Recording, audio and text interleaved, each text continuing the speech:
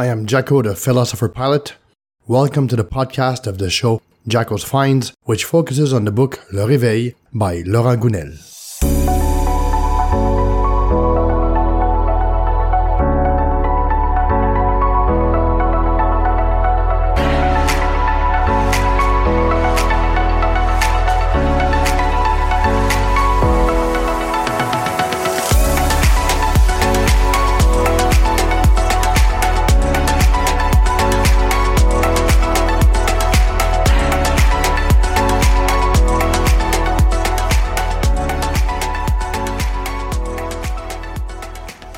Hello, and welcome to the first episode of the show Jacko's Finds. And I say the first episode if naturally we disregard the introductory episode to the show. Otherwise, it's the second. But anyways, I would therefore like to introduce you to a book that I recently read by the author Laurent Gounelle, which is entitled Le Réveil, and which can be translated to The Awakening. Note that as of now, it's only available in French. Also note that except when I was able to provide a link to the English version of the quotes contained herein, all other translations are free translations as close at being literal as I could do them. But first, let me give you some background on how I came across it. As a subscriber to INRES's magazine Inexploré, INRES stands for Institute for Research on Extraordinary Experiences, and I discovered it through an article on the website of the same name, to which I have access through my magazine subscription. The article is entitled Le Trilemme de Roderick, les forces incompatibles, which translates to Roderick's Trilemma, the Incompatible Forces, and which was published on April 14th, 2022. The trilemma is so named after its author, Danny Roderick. He is a professor of international political economy at the John F. Kennedy School of Government at Harvard University. And so, by the way of introduction to Roderick's Trilemma, the article in question mentions that democracy, sovereignty, and globalization are three invisible forces that govern our lives and that influence people. End of quote. But before we get into it, let's perhaps first define the three forces or concepts that the Trilemma mentions. First, there is the concept of democracy, or more specifically, in the context of this trilemma, the concept of economic democracy. The latter consists of the ability of a population, of a society, to decide democratically on the economic environment in which it wishes to operate in. For example, deciding on working conditions, deciding on wages to be paid, deciding on environmental policies in relation to their economic contribution, or even in relation to their economic impact. Then there's the concept of sovereignty, which allows a nation-state to establish the rules that govern the functioning of its economy autonomously and independently of other countries. Finally, there is the concept of globalization and its ultimate expression, which aims to eliminate as many economic barriers as possible between countries. This means promoting the free movement of capital, goods, and companies. So according to Roderick, there is a major incompatibility between the three forces, which means that a nation-state can only choose two of them, hence the notion of trilemma. The problem is as follows, as mentioned in the article. When the economy becomes international, companies exchange more and more goods and services and become interdependent. States then enter a game of particularly strong competition and lose, in the wake of globalization, the possibility of applying interventionist national policies to protect their people. The government can also choose to sacrifice the democratic process if it wants to exercise real national sovereignty through interventionist and/or authoritarian policies, while at the same time being part of globalization. Democracy then takes a serious hit, as it is the case with China and Russia, which favors a so-called golden straitjacket. End of quote. Thus, Laurent Gounelle, still in the same article, mentions that the concern is that the governments of the world choose, in their very large majority, in a more or less official way, the hyper-globalization of their economies, in particular by providing fiscal incentives which allow multinationals to impose their own laws. These laws can violate our freedoms and the veracity of the information. The choice of hyperglobalization thus greatly reduces the democratic forces." End of quote. But as he mentions further on, many elected officials today have an interest in favoring the expansion of multinationals, especially because they know that their political careers are not eternal. Once their mandates are over, they will be able to get hired by one or more of the multinationals they have favored. End of quote. All the more reasons for our political elite to favor globalization. But in my view, notwithstanding what Roderick says, while it may be true that in theory, all three forces can't coexist in their entirety, that is, perhaps it would be more accurate to say that, in reality, all three do coexist, but that two of them take precedence over the third. And so, it is clear that at this point in time, in the face of the hyperglobalization that seems to be the order of the day, the other force that is privileged is sovereignty, and democracy is then the one force that's suffering. Our governments may be exercising their sovereignty, but in the face of the importance given to hyperglobalization, they often exercise it only in accordance with the economic rules dictated by the multinationals which they do business with. It would therefore be wrong for a state to claim to be economically sovereign when its sovereignty may be much more illusionary than real, since it is these globalization multinationals that dictate the rules of the world market. Governments thereby cooperate and collude with them and therefore have very little influence on the rules that are put in place. And so if our economic sovereignty is diminished, imagine what this means for economic democracy. But it is not because our political elites will have chosen to privilege globalization and the sovereignty of the state to the detriment of the economic democracy of the people that we are powerless. For it turns out that if the people do not share the opinion of our political elites as to the little importance they give to the concept of economic democracy, certain levers remain always and forever in the hands of the citizens of the world, including, among others, our purchasing power. Thus, in conclusion of the article on Roderick's trilemma, its author, as well as the author of the book, Laurent Gounelle, in turn deliver a message of hope to which I fully subscribe to and which I would like to end the first part of the podcast with. Let us act rather at the level where we find ourselves, says the author. The more of us decide to take a stance, the more this stance will change the world, underlines Laurent Gounelle. From the moment I decide to buy organic products from a small shopkeeper close to my home rather than from a large chain store, I create a movement. It is through simple and concrete economic acts that we will change the nature of an economy. End of quote. Then the author of the article mentions that the bottom line is this, translating what our hearts suggest into action. We have much more power than we think, says Laurent Gounelle. The key is to wake up, to become aware of our own values and powers. In each situation of my life, I take the time to listen to my heart, which tells me what is right. All the answers are within me as soon as I know what I want and in what world I want to live in. End of quote. The author of the article concludes with, being informed, acting locally, thinking about tomorrow's world while being aware of the existing levers, without forgetting to dream of new models, this is what can guide us towards transformations that can benefit us all. End of quote. It is therefore important to remember that, as Laurent Gounelle mentions in the conclusion of his book, Le Réveil, their power, speaking of multinationals, is in fact the power that you and I give them through our simple consumption choices. End of quote. To better understand Roderick's trilemma, I invite you to consult a very good video on the subject, only available in French though, or to consult Dan Roderick's blog, which is only available in English. You will find both internet links in the transcript of this podcast on the Philosopher Pilot's website at thephilosopherpilot.com. So this is what summarizes the article on Roderick's trilemma, an article which, by simple curiosity on the subject, led me to acquire the book Le Réveil by Laurent Gounelle, thinking that this book only dealt with this topic. But how surprised was I when I discovered that the book Le Réveil was much broader than the only topic of Roderick's trilemma. In fact, there's only one chapter devoted to it, chapter 11. As I read the book, I discovered that, much more than just a book on economic principles, it was a thought-provoking book on how we are governed.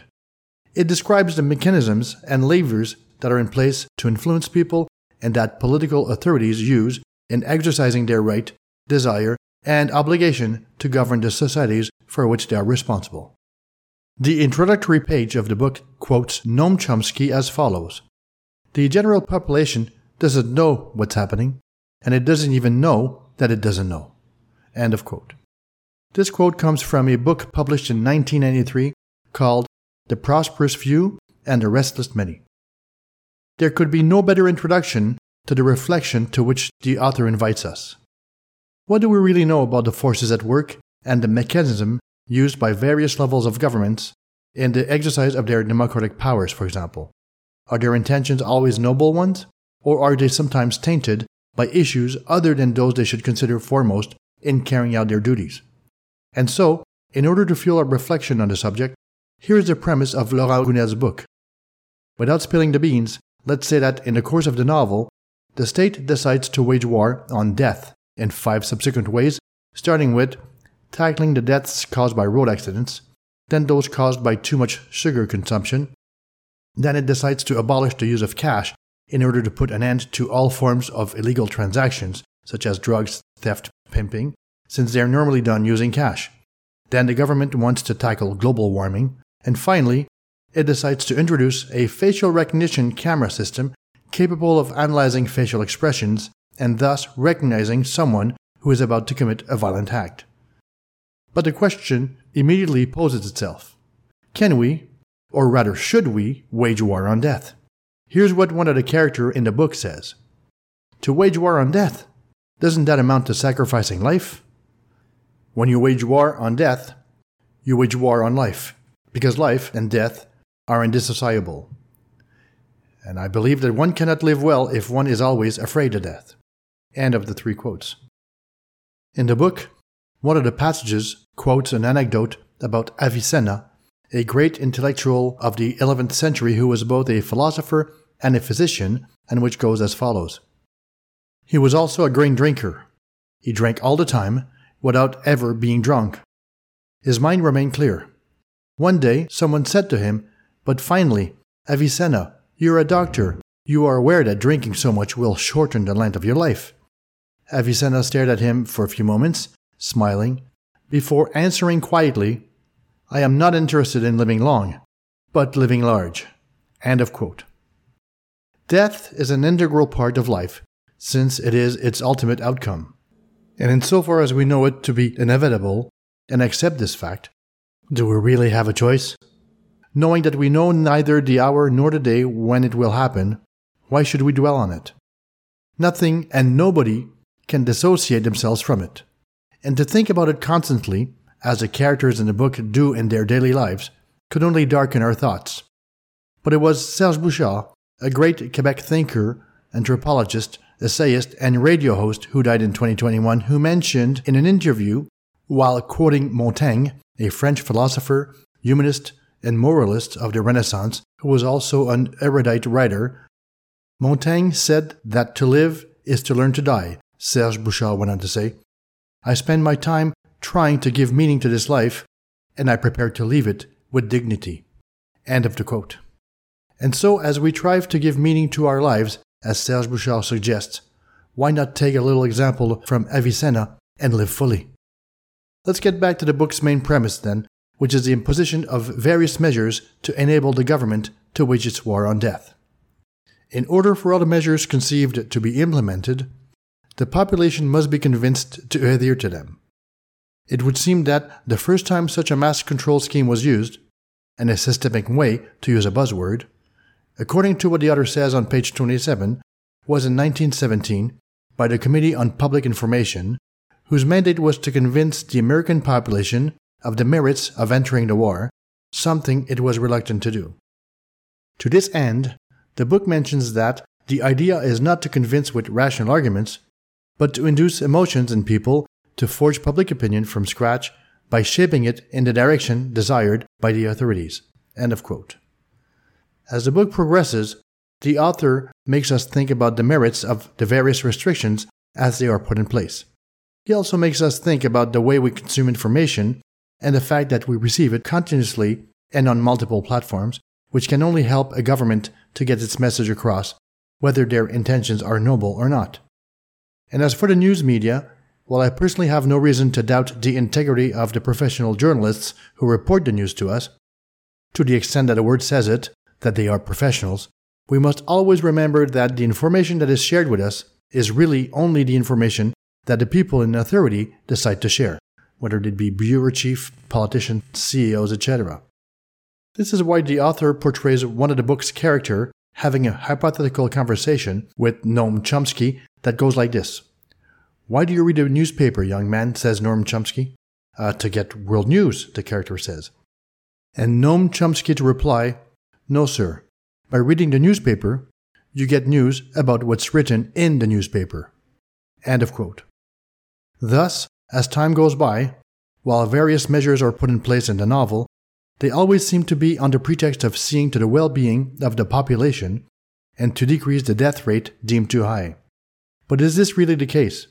Could there be other instances or organizations that would benefit as much, if not more, from the situation than the simple targeted population, whether we're talking about economic or political instances? As for the role played by the multinationals of this world in the establishment of various governmental policies, Laurent Gounel blames the Davos Forum, among others, when he mentions this, that multinational bosses want to tackle the world's problem does not lack guts, since they are at the origin of most of them: pollution, global warming, cultural degeneration, violence. That they then take the liberty of proposing solutions that, miraculously, also suit their business will surprise no one. So we can just smile and nod. End of quote. And so, how do they go about achieving their goals? By controlling the message constantly and on all possible platforms, but even more so, by dividing and conquering the population, as the author tends to demonstrate. And what better example of dividing the population than the use of facial recognition cameras, which are mentioned in the book? I didn't know about them until now, but it seems that China is already using them. The author explains that a so-called social credit score is given to all citizens based on their behavior. And since everything they do in the public domain is monitored, it's easy to tell if they've broken the law or disobeyed an order. If they have, their friends are notified of their poor grade and are encouraged to lecture them or to stop socializing with them. It is said that the system relies heavily on shame and fear of exclusion from the circle of friends. End of quote. Hence my concern that this technology might be applied worldwide with increasing ease one day, because as mentioned in the book, today's youths were born with Facebook and thus have been conditioned from an early age to thrive on the approval of others. They are ripe for social control. The simple fear of the judgment of others will push them to follow the injunctions of the powers that be like sheep. End of quote. And so, with respect to the manipulation of the masses, Noam Chomsky is quoted in the book as follows: "Propaganda is to democracy what the bludgeon is to a totalitarian state." End of quote. Then later, he is quoted again as follows: "The whole tradition of popular control has been exactly that, to keep people isolated, because if you can keep them isolated enough, you can get them to believe anything." End of quote. To that end, here's a quote from Machiavelli, a Florentine humanist from the Renaissance period, who is quoted in the book as follows: "Relying on fear is the best way to get people to give up their freedoms. Whoever controls the people's fears becomes master of their souls." End of quote. Finally, referring to the German authorities who shaped the German public opinion during the Second World War, Laurent Gounel mentions that when you do it right, by playing on emotions, you can make people believe anything, including horrors, even to the most intelligent and cultured among them. End of quote. To this end, several examples in the book show to what extent, in the name of newfound freedoms, the population was ready to accept new directives, even if they seemed absurd. So, is there a parallel to be made with the COVID-19 pandemic and the situation that the book proposes? I do not know Laurent Gounel's point of view on how the COVID-19 pandemic was managed in France, and therefore, I'm not in a position to know if the analogies contained in this book are veiled criticism of the French government or not. However, all I can say with certainty is that the scenarios contained in the book, such as the relentless fight against deaths related to road accidents and those attributed to the overconsumption of sugar, give much food for thought as to the mass manipulation techniques that governments could use or are already using. And so, in my opinion, anyone reading this book cannot help but see a potential parallel with the way in which governments of all nations have enticed their citizens to comply with the confinement rules and behavioral directives imposed in connection with the COVID-19 pandemic. But before going any further in my remarks, so that there is no ambiguity about my intentions in introducing you to this book, I'd like to take this opportunity to share with you my point of view on the pandemic in relation to the book's thematic. Although in many respects I share Laurent Gounel's concerns about the stratagems that governments can use and the contexts in which they might resort to them, I am not one who could be described as a conspiracy theorist when it comes to the COVID-19 pandemic. Generally, I agree with voluntary vaccination and with the ideology behind most of the confinement measures that were put in place, even if I did not always agree with the way they were implemented or their duration. But I do recognize the right of a democratically elected government to do the best it can, under the circumstances, to protect the population which it is responsible for.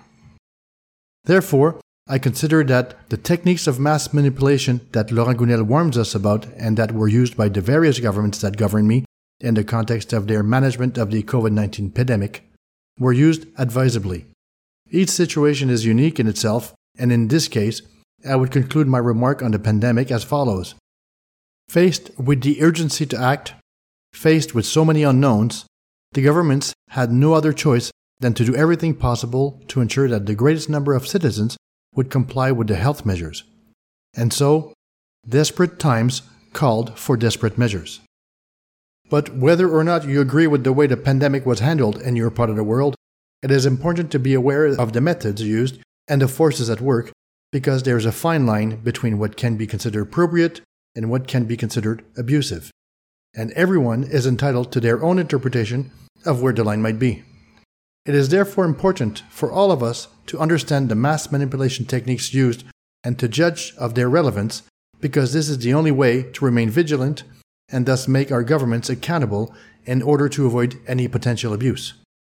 It is therefore the duty of every citizen to ask himself in what context we accept to be manipulated by the political authorities in power. And even if the intentions seem noble, we should always ask ourselves to what extent and in what context are we willing to accept to sacrifice our freedoms. This is the kind of question and stake that the book confronts us with, which cannot help but make the reader think all along its unfolding. After reading the book, it becomes evident that it would not take much for these same techniques to be used for other purposes, hence the important, as mentioned by Laurent Gounel, that everyone has the right to know the mass manipulation techniques that the powerful are trained to employ.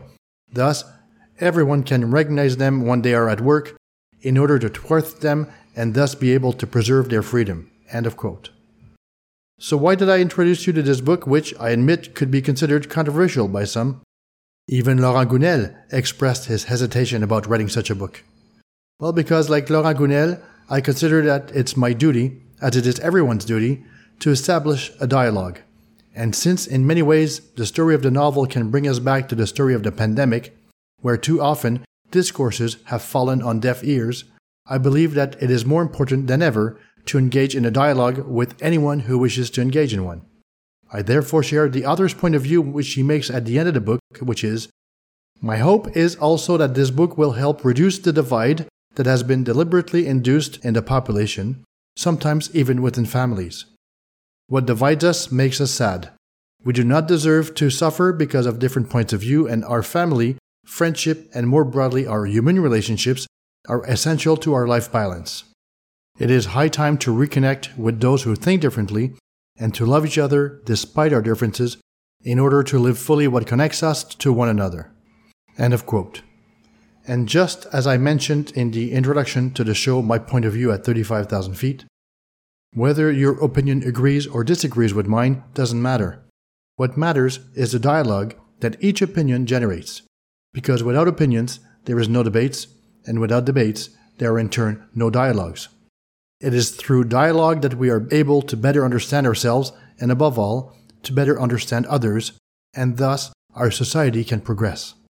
It is certainly important to express your opinions, but it is even more important to listen to the opinion of others, whether you agree with them or not." End of quote.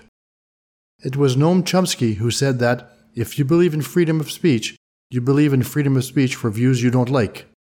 If we don't believe in freedom of expression for people we despise, we don't believe in it at all. End of quote. So that's why I'm thankful that Laurent Gounelle wrote this book. I would like to end with a quote from the book, "Too beautiful not to share with you." A human being, in order to awaken to himself and to blossom, needs to raise his soul. Raising one's soul is the result of working on oneself, which spiritual traditions from all over the world, from Christianity to Hinduism, from Islam to Buddhism, and from Judaism to Taoism, invite us to do. Secular spirituality also invites to it. It is a whole approach of the philosophers since the antiquity, which seeks the way to wisdom and to the good life. This work on oneself aims at raising one's consciousness, notably by clarifying one's thoughts and intentions, by freeing oneself from one's fears, by mastering one's impulses, by developing compassion and love within oneself, love of others, love of life. This work is demanding, difficult, but the real efforts it requires are always rewarded because they make us advance day by day on the path of a lasting joy, well beyond the small and very ephemeral happiness that we can all feel at times. Why is this work on oneself demanding? Because it will always be easier to let ourselves be caught up in our fears than to gain confidence. It will always be easier to be subject to the gaze of others and to free ourselves from them. It will always be easier to judge than to understand. It will always be easier to obey our basic instincts than to free ourselves from them. It will always be easier to let ourselves be dragged down than to raise our consciousness. End of quote. I hope you enjoyed this podcast. For more information about Laurent Gounelle or his book Le Réveil, I invite you to consult the links which are only available in French and which can be found at the bottom of the podcast verbatim located on the philosopherpilot.com website. You will also find the links mentioned above relating to Roderick's trilemma. On that note, until next time, and until then, be well. Jacko. In closing, I'd like to mention that for those who are interested, this podcast is also produced in French. To access it, simply go to the website lepilotephilosophe.com. Otherwise, I invite you to visit the Philosopher Pilot site at thephilosopherpilot.com and discover the 3 distinct podcast shows as well as the blog section there. You may also want to subscribe to my newsletter to be informed about new podcasts or publications. Finally, if you like my writing and my podcasts, let those around you know by sharing them. It would be greatly appreciated. Till next time for another Philosopher Pilot podcast.